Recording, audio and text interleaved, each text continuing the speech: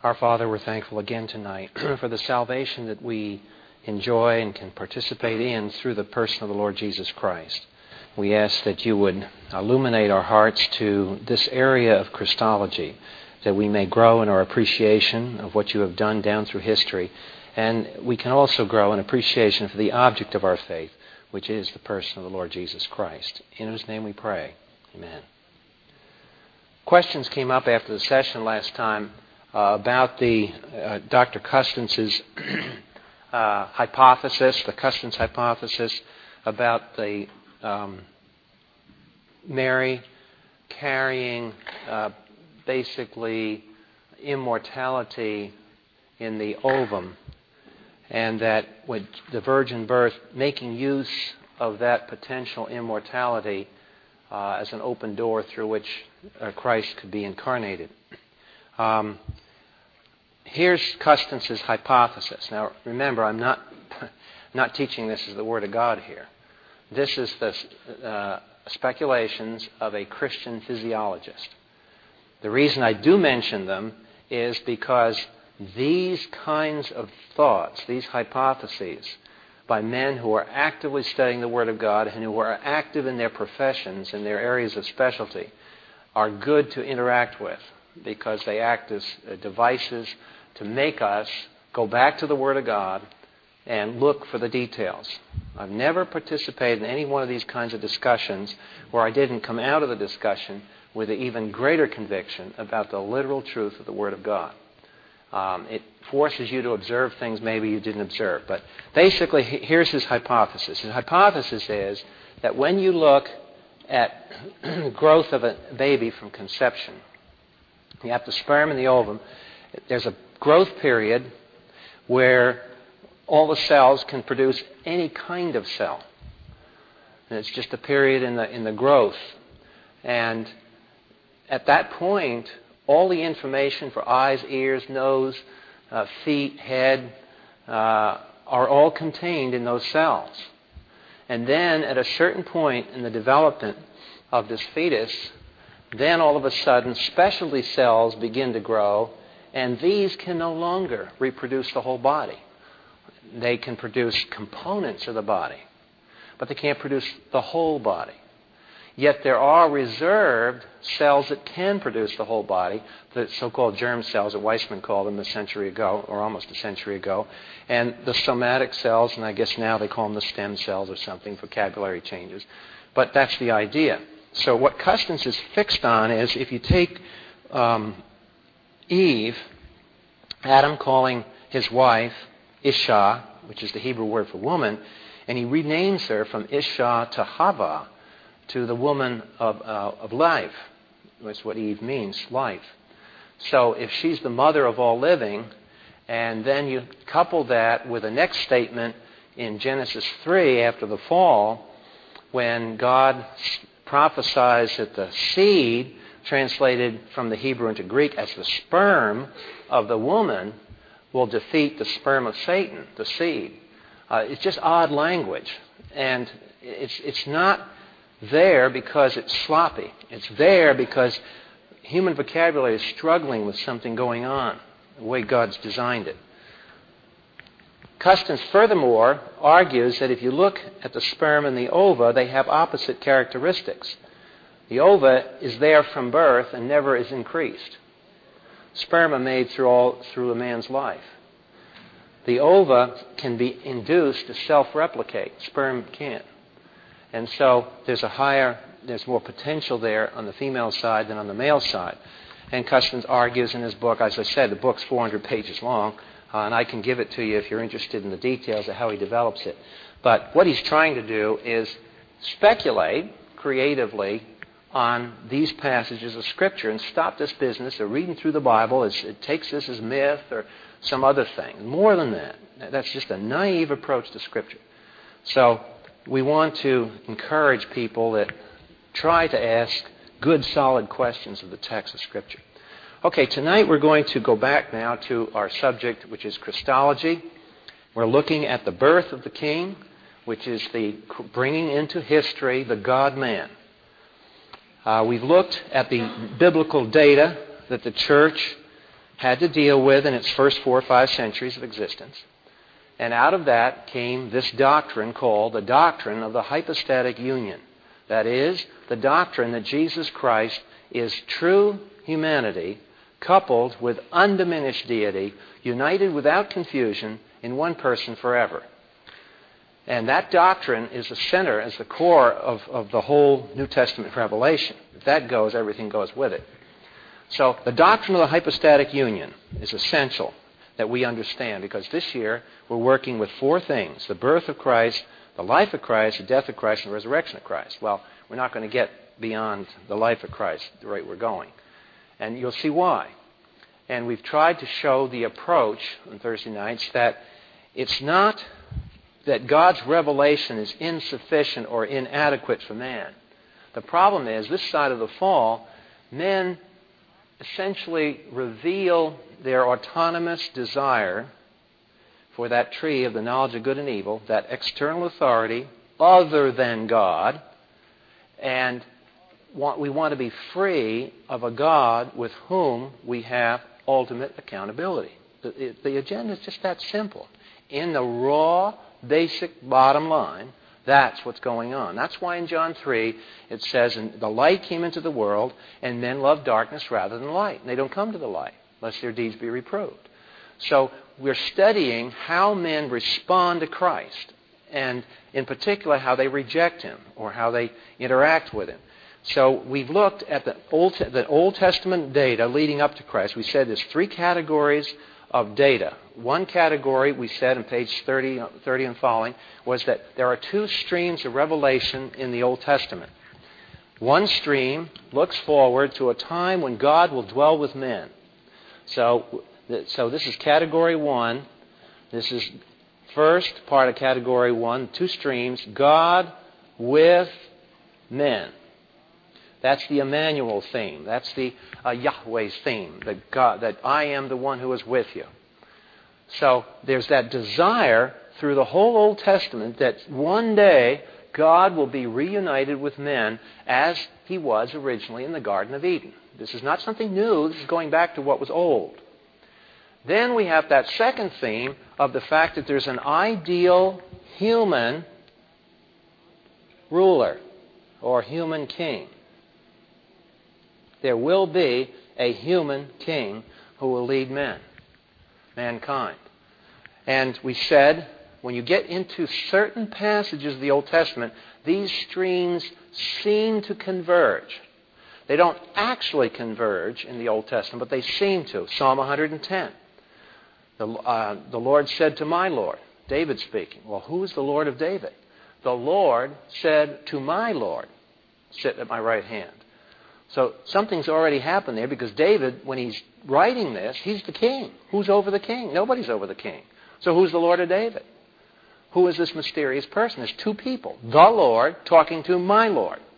So there's this sense in which David is ideal king, but David is king, but he's not the ideal king.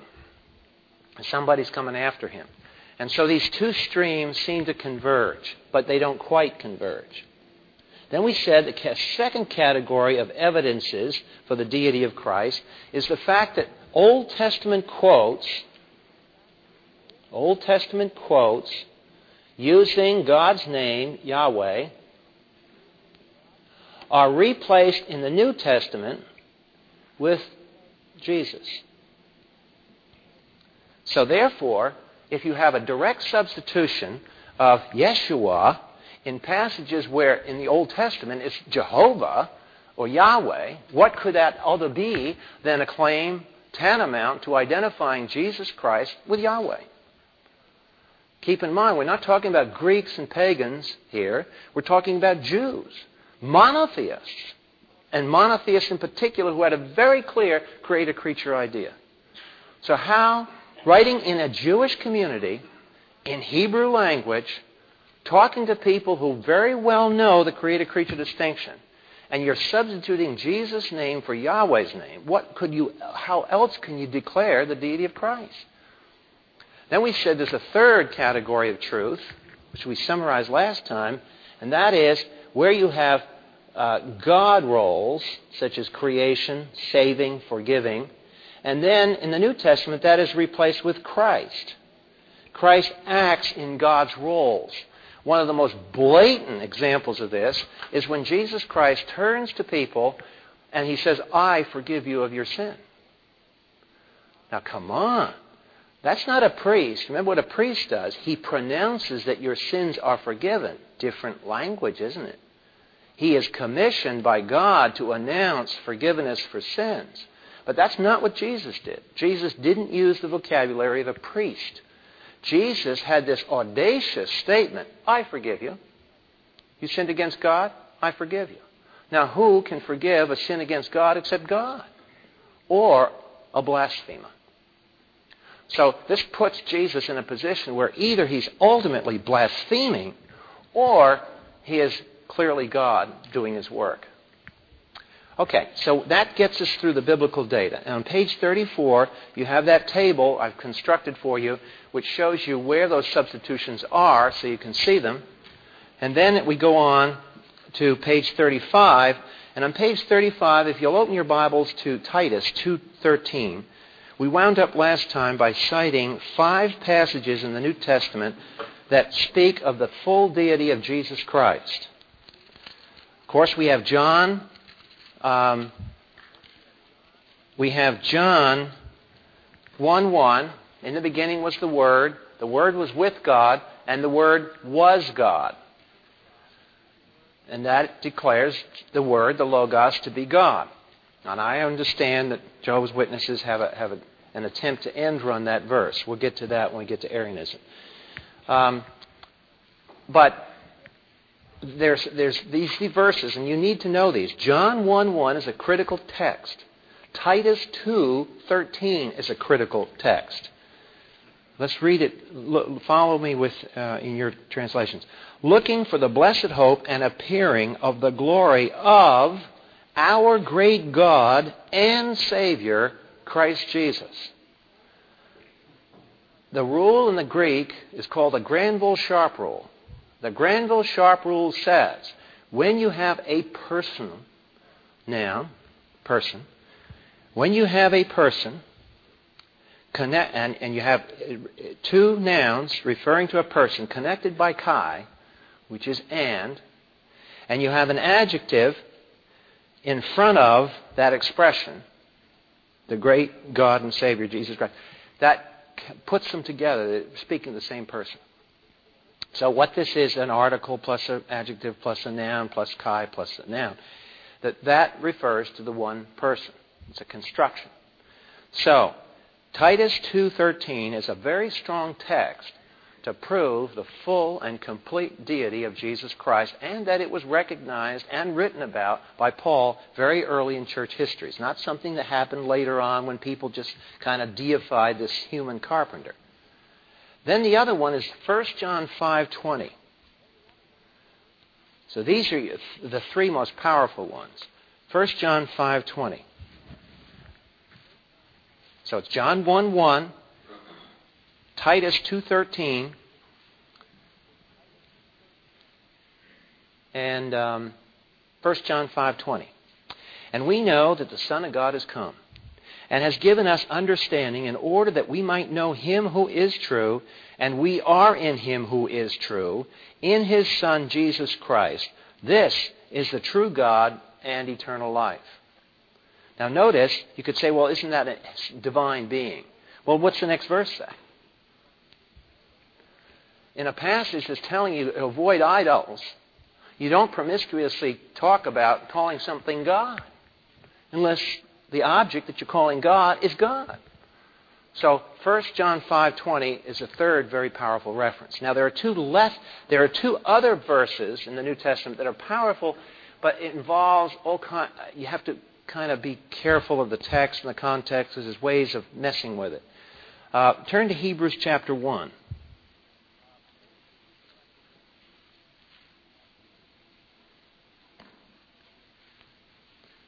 Hebrews chapter 1, verse 8.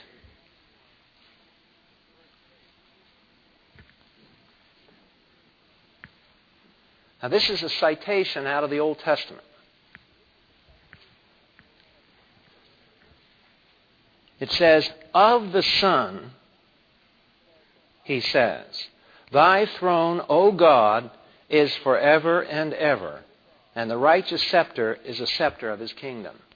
Now, if that's addressed to and about the Son, it's clearly calling the Son God. Thy throne, O God. It's addressed to God.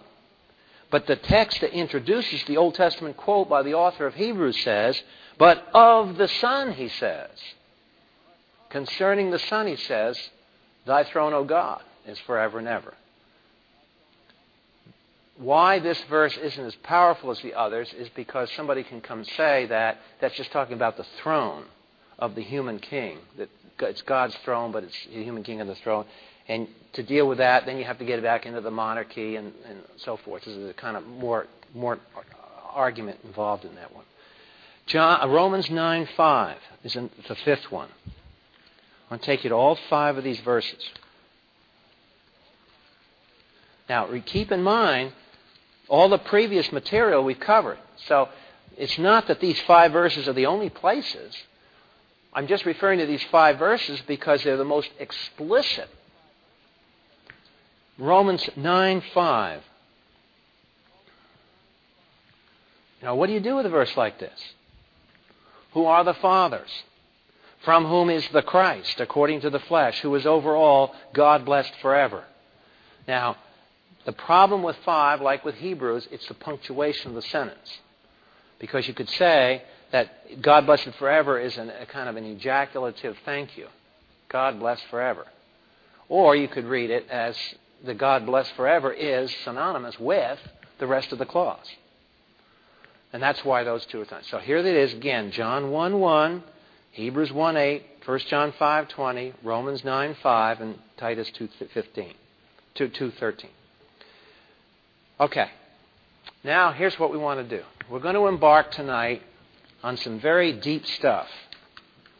This is going to challenge our ability to think, because it gets right into the center of the Godhead. And we're going to go through this and take many weeks to do it. Be patient. There is a blessing in this because maybe it will sharpen your appreciation of the God whom you worship. Because we're going to take a tour of some 400 years of church history and show you the blind alleys that godly people tried in their thinking about Jesus Christ. Some of them not so godly people.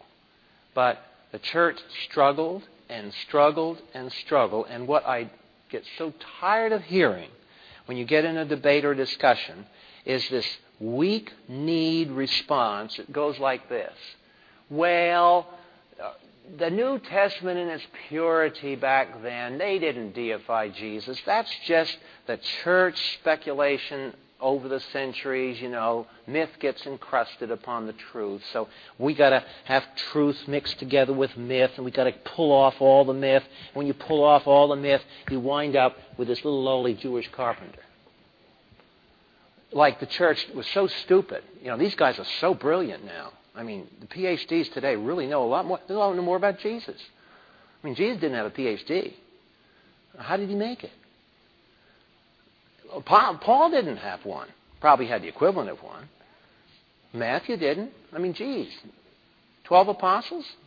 And none of them got PhDs? How did God ever start the church? Well, that's why he started it. That's how he could start it. Didn't have them around. Mess things up. So, what we're talking about here is that when we go agonizingly through this convoluted hallway and look at all the doors, just visualize yourself walking down a hallway and you open one door and open another one. It's a new house and you want to see what's in the rooms. That's what we're going to do. When we get done, I hope to convince you that the only model that we can have in our minds of God is the Trinity. The church was forced into the doctrine of the Trinity by trying to resolve the data about the Lord Jesus Christ. It's not the other way around. The cultists will come to your door. They will send you literature. You'll get this in the college classroom, that somewhere the church got this out of the Greek milieu. Well, if there's any place it didn't get it, was from the Greek worldview, because the Greek worldview was pagan. The Greeks didn't have a concept of the creator-creature distinction. Come on. Everybody knows that. What's this business about you getting the Trinity out of the Greek culture? The Trinity was reluctantly created by the church to deal, the doctrine of it, that is, to deal with this problem that we're working with. They came to it because they were forced to come to it. They tried every other answer. And all the other answers don't fit what we hear about when the light came into the world. It doesn't picture these passages. So on page 35, we're embarking on the formulation of the doctrine. And it'll be a good exercise for some of you who have never been involved with church history. Because what it will do for you will get you out of this arrogant spirit that we sometimes get ourselves into as evangelicals, that the Holy Spirit only taught our particular generation. Everybody was stupid until we came along. And we are just God's gift to the church. Nobody had it straight before we walked around. And after we're gone, nobody will get it straight. Now, when we learn about church history, we realize that there were other people that the Holy Spirit did teach, believe it or not. And those people did a lot of very fine work. And this doctrine of Jesus Christ was one of the finest pieces of work the church has ever done. And it was all done before we had Sunday schools, church growth movements, TV. And how did they ever get it done? Let's think about that. Let's look at that bottom paragraph on page 35, because I'm going to have to rely on the notes very much now, because we're going to get to the passages. But I want you to follow with the notes, because this is about history. And I've had to compile hundreds of pages of history writings into these paragraphs for you. The church took nearly 600 years to summarize all the scriptural data about Christ into a consistent doctrinal statement. The story of that struggle will now be briefly surveyed. To attain these conclusions, this is my key sentence. To attain these conclusions, the early Christians discarded one false concept of God after another in their search to explain all the New Testament revelation in a logically consistent manner. Key sentence. The church tried many different ideas about God, and it wouldn't work. The stuff the cultists bring to your front door is garbage. It's stuff that has been tried 150 times before, and every time people try it, it doesn't work. You'd think Satan would get a little tired of doing this. It's the same garbage. To argue, as liberals and cultists do, that the Trinity was imported from Greek philosophy by the early church is quite contrary to historical fact. On the contrary, the Trinity was an original concept coming from within the church only after the imported concepts of God from outside the culture had failed from outside culture, had failed to correlate with New Testament revelation. Now, page 36, here's the first struggle point. Here's the first problem, the first big argument that the church had, the first plank in the platform of the hypostatic union doctrine. And here's the deal.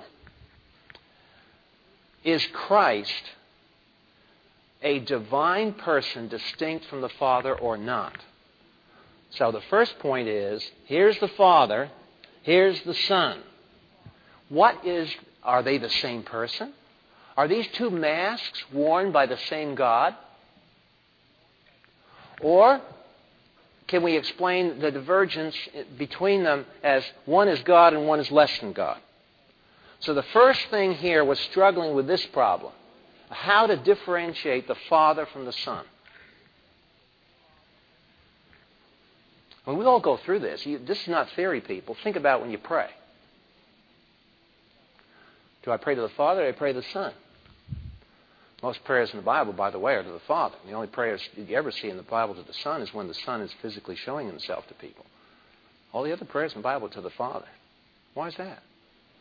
Okay. Well, we want to look at this. The first erroneous attempt to describe Christ's doctrine was known as monarchianism.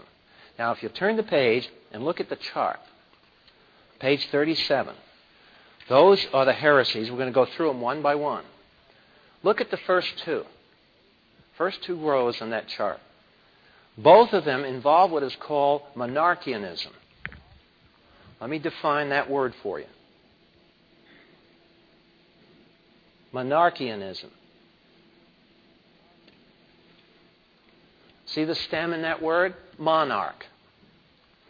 Now, what monarchianism is a monarch model of God. That is, people are thinking in their head, when they think of God, of a solitary king over all. Solitary. The key word in monarchianism is solitary. See, the Trinity isn't solitary. Here's what. Let's think about Scripture for a minute here. Before God created the world, what does Jesus say that the Father did for him? He what me before the foundation of the world? He loved me before the foundation of the world. So before creation, was there a personal relationship between the Father and the Son? Yes, there was. Now, if God can have a personal relationship within himself, how does that make him independent and self-contained versus coming over here and seeing God as a solitary being? What is absent from his existence before creation that he's a solitary person? Another person, right? So if I'm Islamic, or I am a late Judaism, and I have a solitary God, is the solitary God personally complete before creation?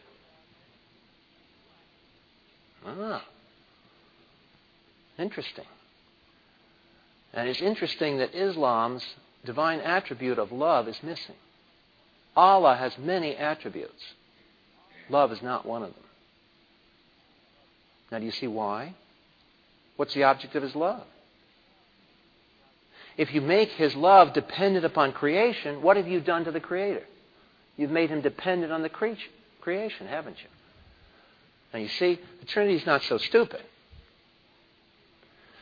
It's precisely the Trinitarian nature of God that permits his social life, his personal life, to exist independent of his creation. Very important point. If you screw this up, you're going to make God dependent on his own creation. Or you're going to make God a non-person. In his essence, he is not personal at all. He's just a force. Got to do one or the other. But it's precisely this multiplicity of persons in God that keeps him totally self-contained, self-sufficient, such that he never had to create the universe if he didn't want to. But if you don't have multiplicity within God, he has to create the universe to have somebody around. God doesn't need us. He doesn't need his angels. So it's very important that we understand God is self-contained, independent, and he doesn't have to do anything outside of himself. Perfectly content with himself. Doesn't need any object for his love because he already has objects for his love within himself. And Jesus says that the Father loved him before the foundation of the world. They talked one to another. The Trinity communed one to another. They don't need us. So the Trinitarian nature is very important. Well, this model of monarchianism says solitary person. Solitary person is the doctrine here. This was the presupposition of these two arguments. Now, I hope another thing we learn these Thursday nights is this is going to show what presuppositional thinking is all about and how important it is to examine the presuppositions that control. These poor people didn't even realize that they were presupposing this. That's what's so nasty about presupposition. Catch them like viruses, and you don't even know they're there. And you catch yourself, why do I keep thinking this way?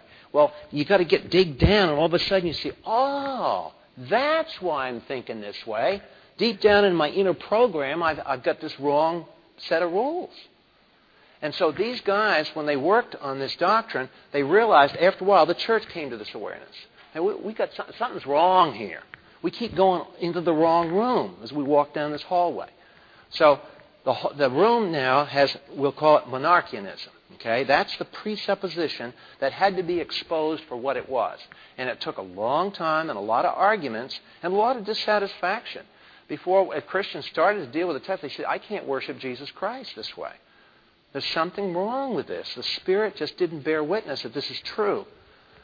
So let's, on page 36, go through what happened. The second paragraph. One version of monarchianism, known as modal monarchianism, held that all three persons, the Father, the Son, and the Spirit, were not really separate persons, but only appearances or masks that the solitary God put on himself to meet man. So when God wants to meet man in a certain role, he puts on the Father image. When he wants to meet man in another role, he puts on the Son image.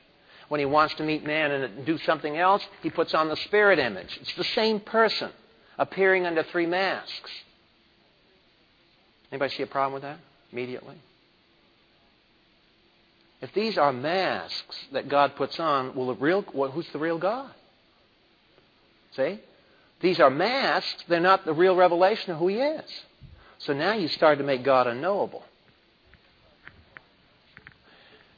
The Father and Son were not really separate persons, but appearances or masks that the solitary God put on himself to meet man. Sabellius, for example. This is another word for modal monarchianism. Those of bugs like church history, Sabellianism. Sabellius, for example, taught that he himself is the Father, he himself is the Son, he himself is the Spirit. As I say, there are three names in one object. God, therefore, has three labels, none of which, not a neon, none of which express what God was really like. Man saw him in one situation as the Father, in another situation as the Son, and so forth. But man never saw him as he really is. Modal monarchianism tried to maintain the truth of monotheism. See, it was good that way. It tried to protect monotheism. But it used a defective monotheistic model and thus failed to fit the obvious New Testament data that speak of the Father and Son as two distinct persons. As one instance, consider Jesus praying in the Garden of Gethsemane. Who was he praying to? Was he talking to himself in a sort of make-believe monologue put on for the benefit of his disciples, who, by the way, were sleeping while he was praying?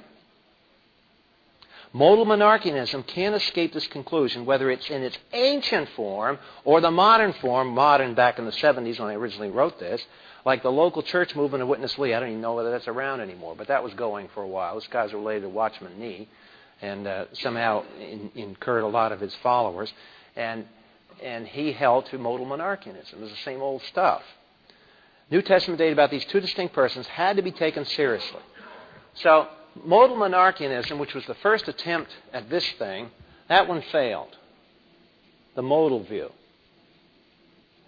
It quickly got refuted by the fact that the New Testament data clearly shows the Lord Jesus talking to the Father and the Father talking to the Son.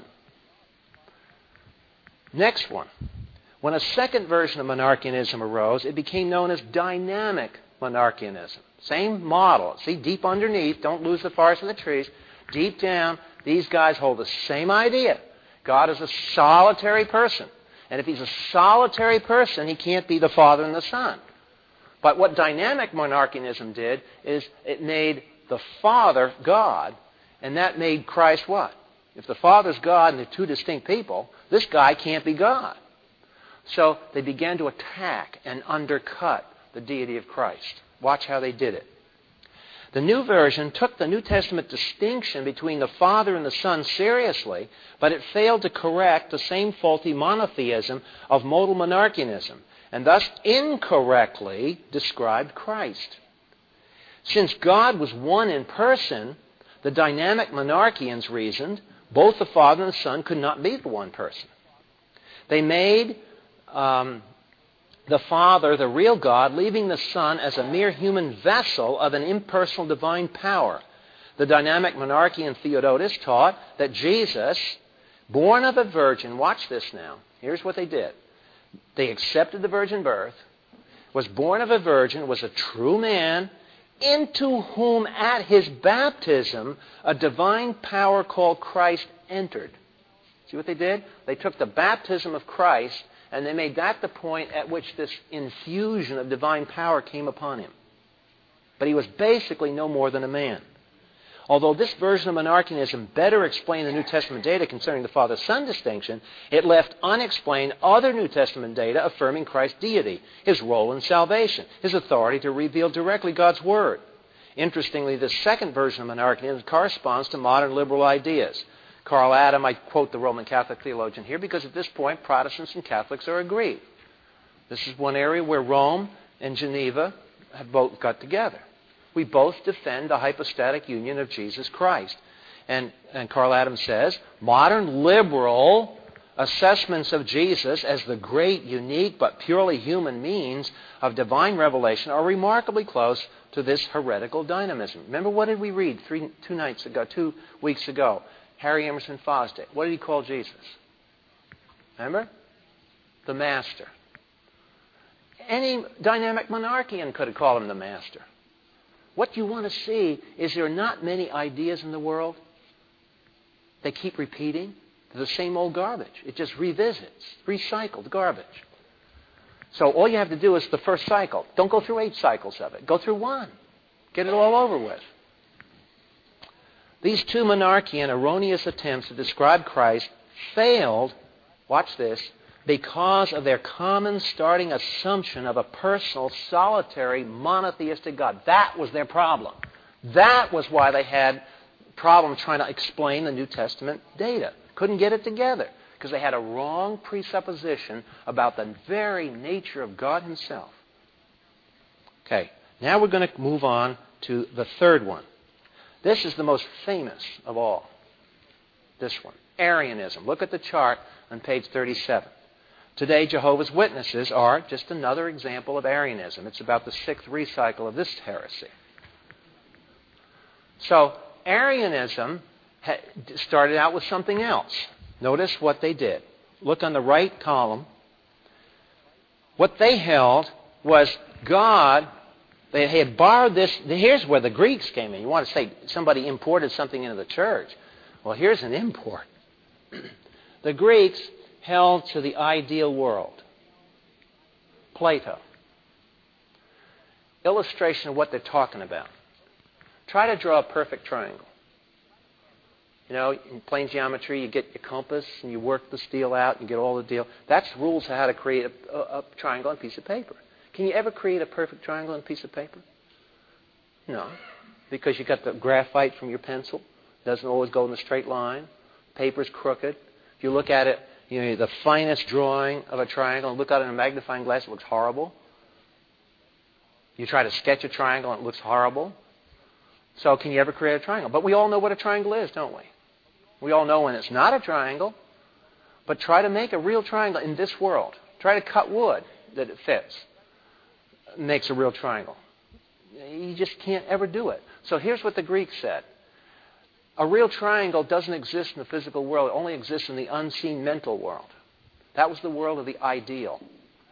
So because they wanted to create this ideal, they had to have the ideal because they realized if you don't have an ideal, what goes, where do your categories go? Where does your logic go? You've got to have an absolute.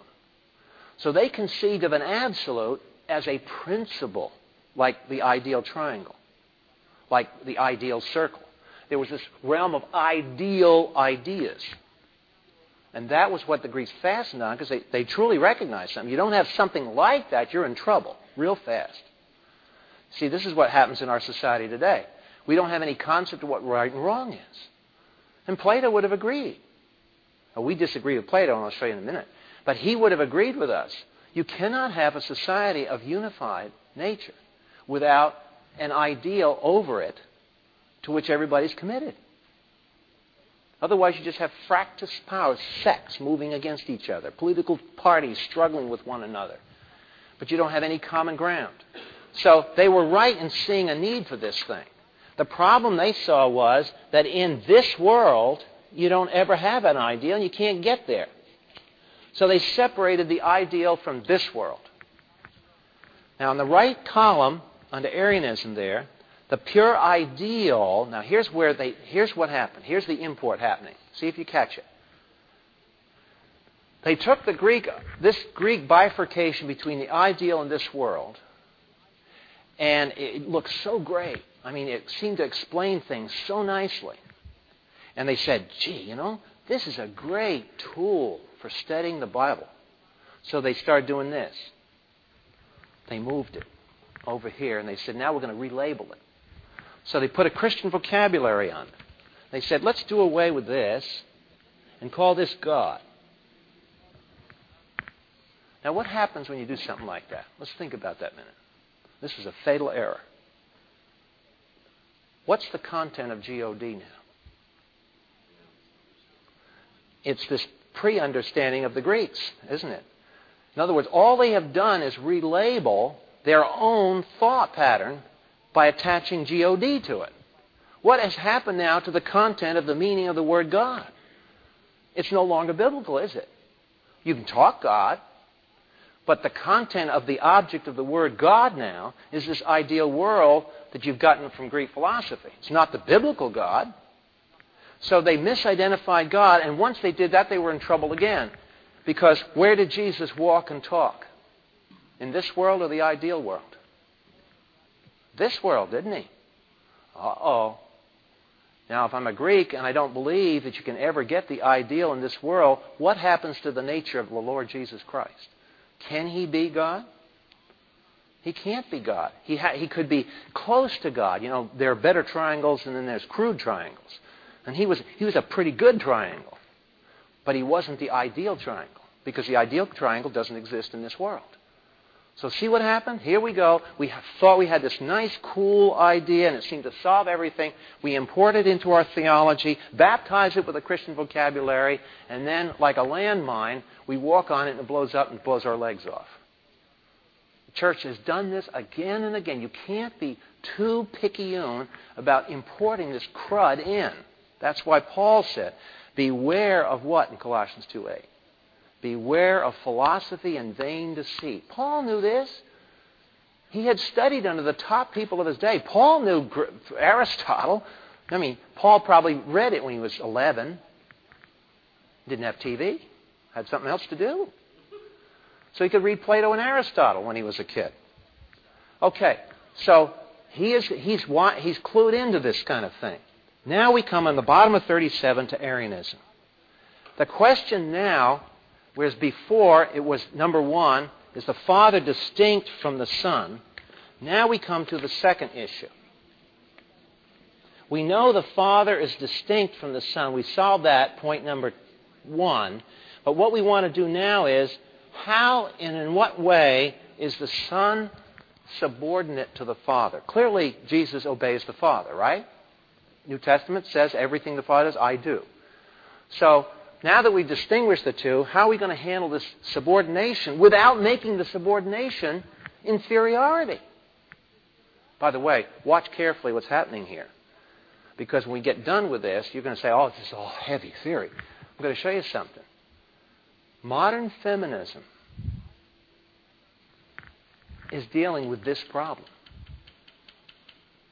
How can the biblical role of woman, that's supposed to be subordinate, etc., in the Scripture, is taken to be as an affront because it makes women less than men, in essence. Well, if that argument holds, let's move that argument over to the Father and Son and see what happens now. If subordination of the Son to the Father means subordination of essence, like they're saying, then Jesus can't be fully God. So the Trinity, they can't work the Trinity. And I was reminded of this back many, many years ago when feminism first came out. I wanted to read what a Christian feminist had to say. And I forgot what the lady was. Very famous lady, evangelical woman who had written this book. And I quickly went to it and I looked at the index because I wanted to see, where is this lady going to deal with the Trinity? I want to see, because I know she's going to have a problem. And I want to see how she handles it. So sure enough, I flipped through the book, I checked the index out, and she's got a reference to the Trinity. And would you believe, you get to the passage where she's having a problem with the doctrine of the Trinity. Of course she is. Because she's got the concept of subordination to be one always of essence. And she was trying to say, she said, I'm really struggling with this doctrine. I mean, we've got to rethink this one. No, yeah, sure, lady. It's only the hub of the Christian faith. Go ahead, rethink it. Why don't you shake up the foundations, too? But you see, it's all interconnected. So this is not theory. Now let's look at some of these passages. Matthew 19:17. Because ultimately, the doctrine has to fit the text. You can come up with all kinds of doctrine, but does it fit what God has told us in His Word?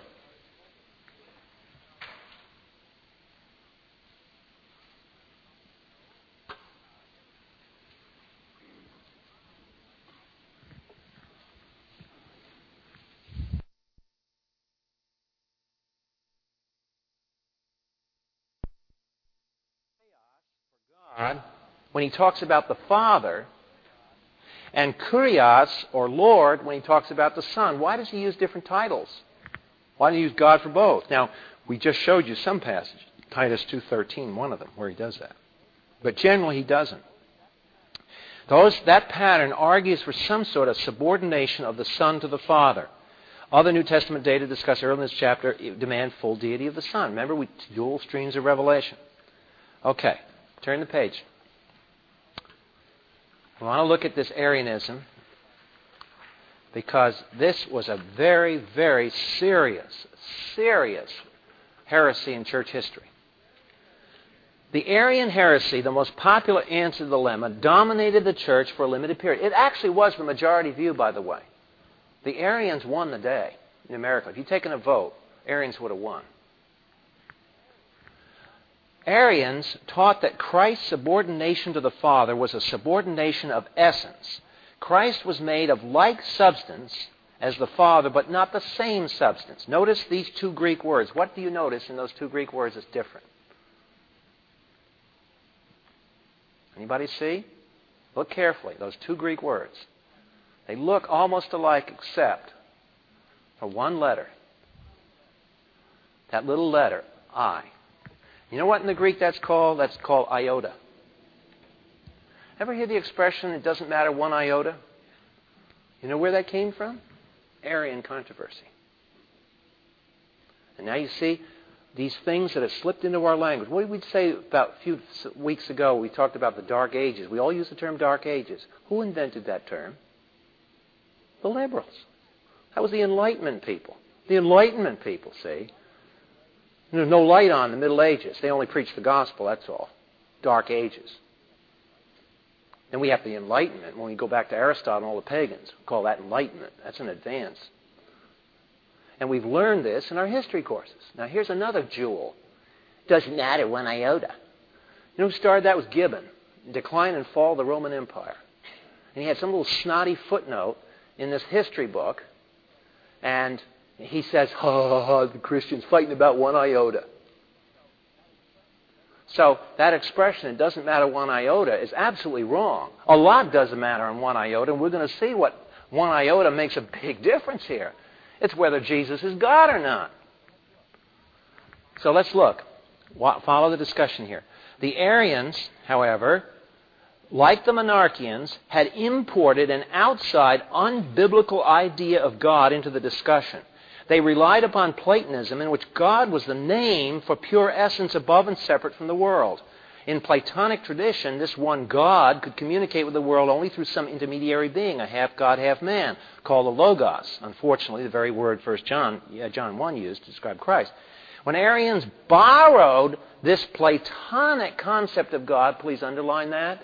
Notice who's doing the borrowing, who's doing the importing. It's not the Orthodox Christians that are doing it. It's the heresies that are doing it. It's precisely opposite what you learn in history class. It's the heretics that are importing this stuff into the church. So they imported the Platonic concept of God. They used the intermediary being idea to solve the subordination dilemma, making Jesus Christ a semi-God, semi-man. By ignoring New Testament data supporting Christ's full deity and therefore his role in revelation and salvation, Arians were led. Now watch this. Remember I said, when you import a Trojan horse at night, what comes out of the horse? Trojans. And watch what happens. We imported the stuff. The Arians imported. Now watch the payback. Here come the Trojans out of the horse now, see? They so separated God the Father in the ideal world from God the Son. And by the way, think of how close this comes in our thought patterns. Haven't you had this thought many times in your Christian life? Well, God really isn't here. He doesn't walk around the crud I walk around in. Well, it's very nice to have these promises. But boy, he isn't here to see this mess. See how easy it is to slip into this stuff? They so separated God the Father in the ideal world from God the Son, who spoke in this world, that neither the Son nor mankind who listened to him could really know God. Now that quote, we'll drop down to the quote. Now, I'm quoting the guy. This is the God. This is Arius. Now listen to Arius. God himself then, in his own nature, is ineffable, unknowable by men, by all men. Equal or like himself, he alone has none, or one in glory. The unbegun, now look at this, the unbegun, that means he's the eternal one, made the Son a beginning of things, originated, and advanced him as a son to himself by adoption. What does that sound like? God the Father created the Son, doesn't it? He has nothing proper to God in substance. Look at that one. That's talking now about the Son. The Son has nothing proper to God in substance, for he is not equal, no, nor one in essence with him. God is ineffable, unknowable to his Son. To his Son. See where they were driven?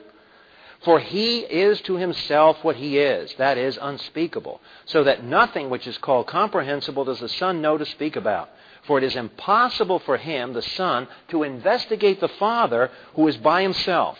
For the Son does not know his own essence, for, being a Son, he really existed at the will of the Father. That's a whole so much language to carry through this stuff. I mean, this is hard stuff. You have to read this over 20 times before it clicks. That's okay. I've read it over a lot of times. But we're going to wind this up here by finishing up this Arianism. Follow with me now in the next paragraph.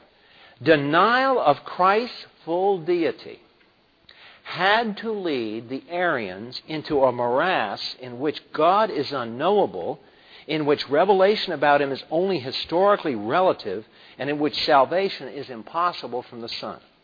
The anti-Arians, now watch what happens. Now, these are the guys that were the minority crowd. They had to get up and they had to argue their way out of the box. And I mean, there was some stuff, because remember, the Arians won. They won the vote. So the Orthodox guys were they were the small party here. But here's what they did to win the day. Watch their argument. This finally won the church. The Spirit, Holy Spirit, bore witness that this was scriptural reasoning. The anti-Arians, who insisted on the sharp creator-creature distinction without any such intermediary being, asked why Jesus Christ was being worshipped if he wasn't full deity. Who said to them that having abandoned the worship of the created universe, they should proceed again to worship something created and made? Do you see the argument? Now, what have we gone? We go around and around, over the years. I've shown this thing 150 times. Do you see why I do this? What does it all boil down to? The creator-creature distinction. You've got to have that distinction. And you see, this is where the anti-Arians hung them up. They said, okay, guys, you want to be so smart. You want to make Jesus Christ less than God on the creator-creature distinction. That makes Jesus on this side, not that side. Now we accuse you of blasphemy. Because you're saying that I am supposed to worship Jesus Christ. Jesus Christ can't be the creator, therefore he must be a creature. If he's a creature, I'm worshiping a creature. Now, how do you defeat that logic? What is that logic coming up in tension against? You see you feel the tension coming up? Something's wrong here. And what is wrong is that substrata, that presupposition that was come in, that ideal. They mislabeled the ideal and called it God. Didn't even inform themselves from the Scriptures. They informed themselves from Plato and Aristotle. So, here's the argument on top of page 39. They kept on pressing the point. They further argued that if the semi-divine Logos Christ were not fully God, he had to be mutable. What's mutable mean? He was changing. Right? Like what we all are. We're in a world of flux. He changes. And so here's one of their arguments. How can he who beholds the mutable, the changing, think that he's beholding the immutable or the unchanging? In other words, how do you see God's face looking at Jesus?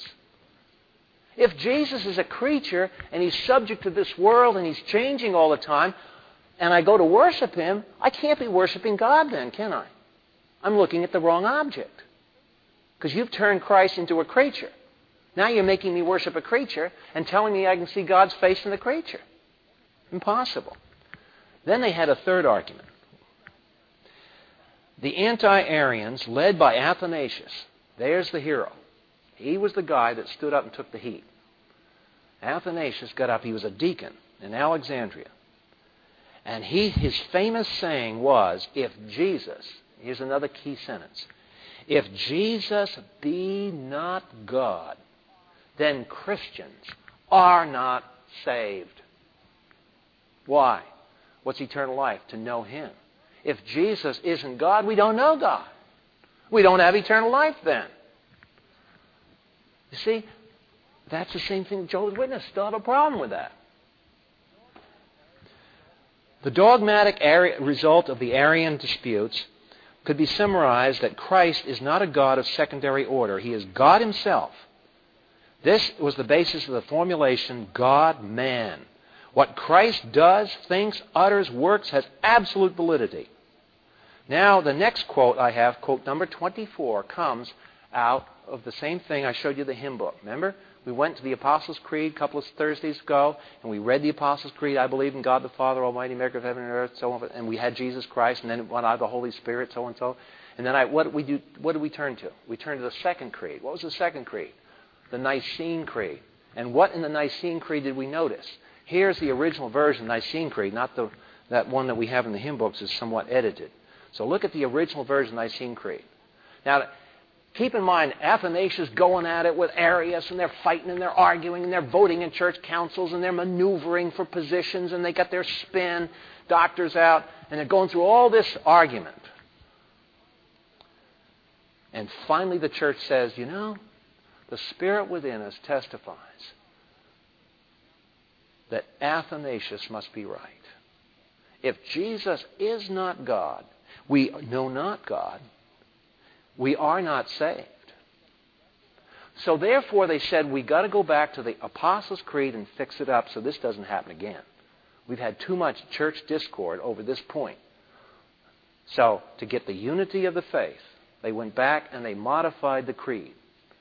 And they said, we're going to rework this thing.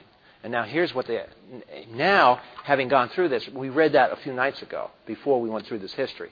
Now read this Nicene Creed and see if it doesn't make sense to you. We believe in God the Father Almighty, creator of all things, visible and invisible. Why did they put that in there? Because the intermediary beings, the invisible angels. But God is the creator of all things. What's that first sentence of the Nicene Creed doing to the creator-creature distinction? Strengthening it, isn't it? We believe God the Father, creator of all things, visible and invisible. That wasn't in the Apostles' Creed. See? There was a hole in there. The Arians could say, oh yeah, I believe in God the Father. They recited the Apostles' Creed. The Creed didn't filter them out. So the church made the mesh on the filter a little finer. Now we're going to strain out the Arians. Creator of all things visible and invisible, and in one Lord Jesus Christ, the Son of God, only begotten of the Father. Now look. That is, of the substance of the Father, God of God, begotten, not made, being of the same substance with the Father. You see why all that vocabulary is packed into that creed? We don't even recite the creed anymore in our churches. What a sad day. In this creed, the church used every vocabulary word it could find to deny the Arian heresy that Jesus' subordination to the Father was one of essence. Jesus, the Son, was same essence, homoousion, as the Father. He was not merely of like essence, homoiousion. The iota did make a difference. So we're going to conclude because we ran out of time tonight, but I hope this gives you a flavor for the fact of how to appreciate the fact that a lot of godly men and women had to pray this thing through, had to argue this thing through, had to go back to Scripture and think this thing through until we could get it straight. Without Christ's doctrine pure, we cannot preach a pure gospel. The whole issue of salvation is contingent upon Christ being who He is. Father, we thank You for this time tonight. We thank You for the godly men and women who preceded us in church history, taught by the Spirit, who created these wonderful creeds that were battle-hardened, battle-scarred people who went through the ringer in order to declare and stand up for the truth, that we can stand on their shoulders and learn more of what the Holy Spirit teaches. But always let us remember the appreciation for the fact that they obeyed You. They followed Scripture. They went back and they were willing to totally rethink their whole position on the basis of Your authoritative Word. May they be a wonderful inspiration to us living in this end of the 20th century. In Christ's name, amen.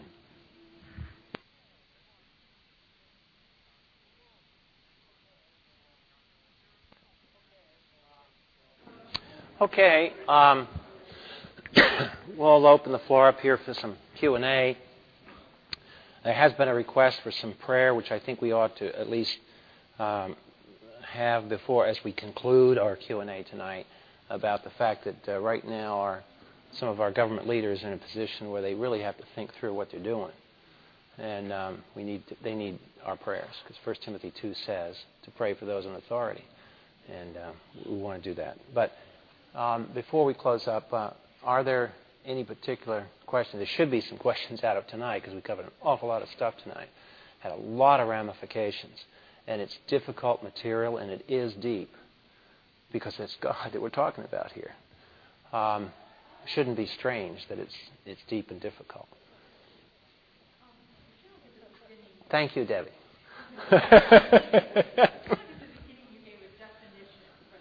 Monarchy. Okay. The hypostatic union doctrine can be summarized in a set of phrases. And each one of these phrases deal with one of these errors. And that's why I'm going to go through all these errors so you can see that it wasn't just somebody creating flowery language. In many ways, the guys that did the creeds were the precursors of lawyers. And they're the theological equivalent of lawyers. They wrote this to try to be as tight as they possibly could. And you can never write a perfect creed, because somebody can always, what I call rubberize it, like we've done the Constitution.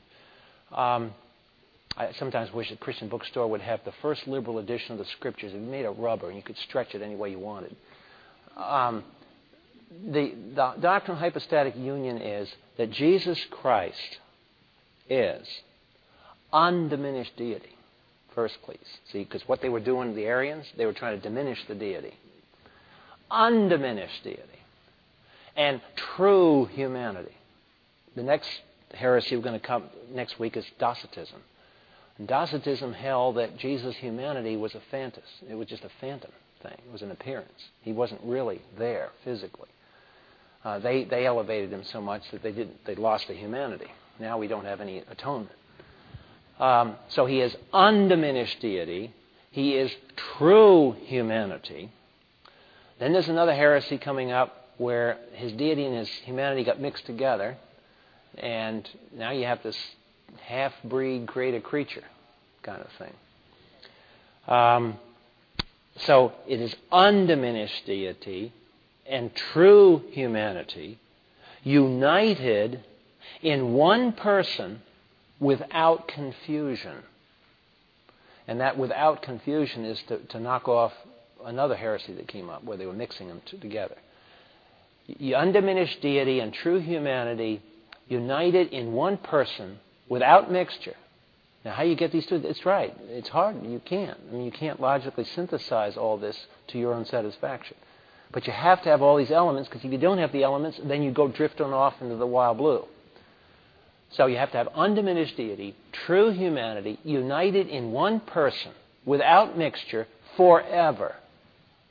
So it's not a temporary thing during the period of the incarnation on earth. And then he loses his humanity when he rises from the dead and he ascends into heaven. He has his human body today, bones, fingernails. So it is united forever. So every one of those phrases is a hard, fought-for phrase and is very, very important to have. And I hope that as we go through this, another thing, if you haven't ever been exposed to this personally, that this will help you realize that theology is like a sweater. And you start untangling something, it quickly unravels in strange places. You never think, for example, that Docetism, by denying the full humanity of Christ, all of a sudden does away with the cross. And then the whole doctrine of salvation goes out the window. You see, you're dealing here with a fundamental thing, and you tamper with the foundation, and the whole building just rocks. So that's why it was good that the church spent 400 to 500 years getting it straight. Thankfully, we haven't had to rethink this.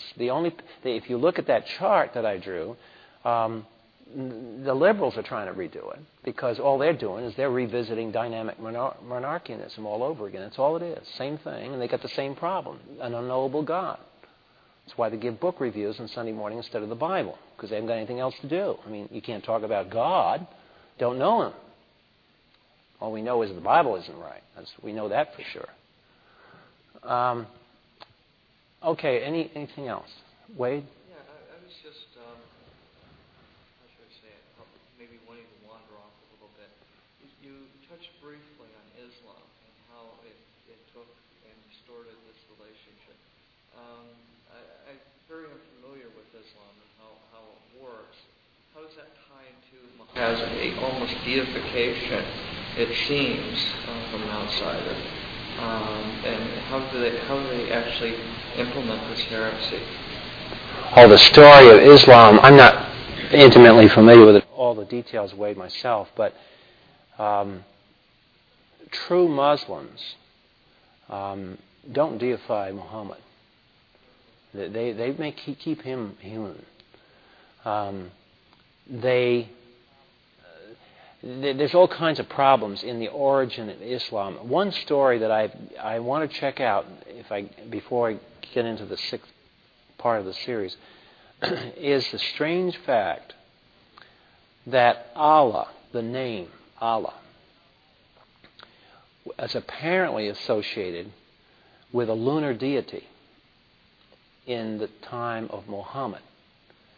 What makes And the theory is that what you have here is a monotheistic warping of an original pagan god. And a strange convolution. Muhammad knew a lot of Jews and he knew Christians. He wasn't out in the desert eating sand. This guy knew a lot of stuff. I mean, he had intercourse with people who really knew. He was exposed to a lot of it. So when you have Allah, apparently a lunar deity by derivation, it is interesting that what is the emblem of Islam? The crescent. Think about it. They don't have a red cross. What is their aid agency? The red crescent. See, and you look on Islamic countries' flags, and what do you see? The crescent. So it's interesting. The reason why I mention this is simply because when I was in Dallas in December, I was talking to Dave Hunt. And, of course, Dave Hunt is, you've probably heard of his books and so on, very anti-Roman Catholic. But Dave was talking to me, and he said, it's kind of interesting that the lunar effect, the lunar deity, was also the deity of Babylon. And if that's so, it's a short step to think about a synthesis somehow whereby perhaps Islam is preparing the way for the beast by emanating from the Middle East, being embedded in some sort of lunar deity worship, and being quite aggressive. I'm not sure I buy that because I'm not refuting Dave. I'm not well read enough to say. But here's the point that I get from the people who are experienced with Islam. I went to seminary with a guy who's the president of a mission to Islam. I mean, he lived in Egypt. And boy, that you talk about a mission field, it's hard to roll. You talk about trying to be a missionary to Islam. Holy mackerel. He says that it's very clear that Islam has two characteristics that if you live in an Islamic country you'll see. One is an extreme authority, a total destruction of secularism. He says every day on the street people will talk about all of this or all of that. They don't conceive of society in a secular tone like the Western person. And in that, they're more biblical, actually, because they haven't made that fatal neutrality argument. There's no neutrality in Islam. The other thing, however, with Islam that is odd, he says, is that it's very and he doesn't mean this in the sense that the Islamic people are necessarily unloving ethically, because wives love their husbands, husbands love their wives. But in the theology of Islam, there is very little by way of an absolute love and compassion. And he believes, and I believe, that is a result of the fact that they don't have a Trinity. That their God, finally, in the last analysis, has to create something outside of himself to have an object for his love. And that prior to creation, that was not his essence. His essence wasn't, so to speak, active that way. So that carries over, because of the lack of love in the God himself, into the redemptive problem. And so now we have a situation where in Islam you work, it's a salvation by works scheme. Good works outweigh your bad works. Well, if you're going to be saved by works, then what does that do to God's grace? There is no grace if it's for works. Paul tells us this. Well, if there's no grace, then that in turn undercuts the whole attribute of love, because grace in Christian theology is an emanation of God's love after the fall in the presence of sin.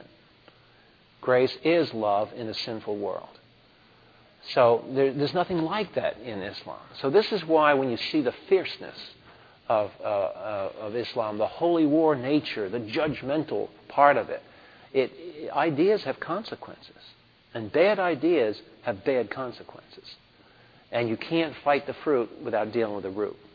And he says that's the problem. He says in his experience, he has never, ever won a Muslim to Christ by arguing with him.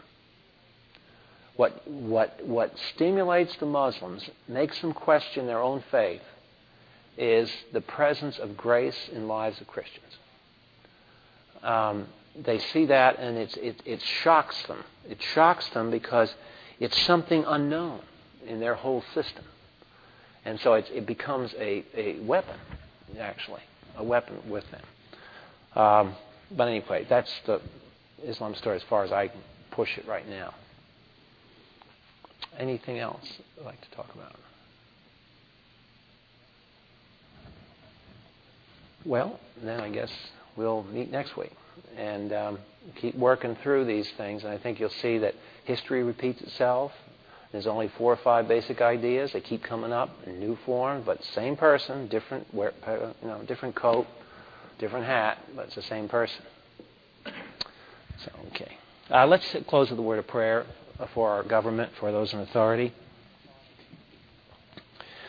Our Father, we thank you that you are sovereign, that you work all things after the counsel of your will, that there's no truly autonomous person on this planet, but that all are ultimately under your sovereign control. And we know that you tell us in the New Testament to pray for those in authority, for wisdom, that the church may lead peaceably in godly lives. And we pray that the decisions that our leaders make will protect us and will allow the church of the Lord Jesus Christ to continue to study the Word, to worship in peace, and worship in freedom in this country. And we pray that you would honor your Word and make whatever the situation is something that would work together to bring men to an awareness of who you are, an awareness of your character, and confrontation with the gospel. We ask this in Christ's name. Amen.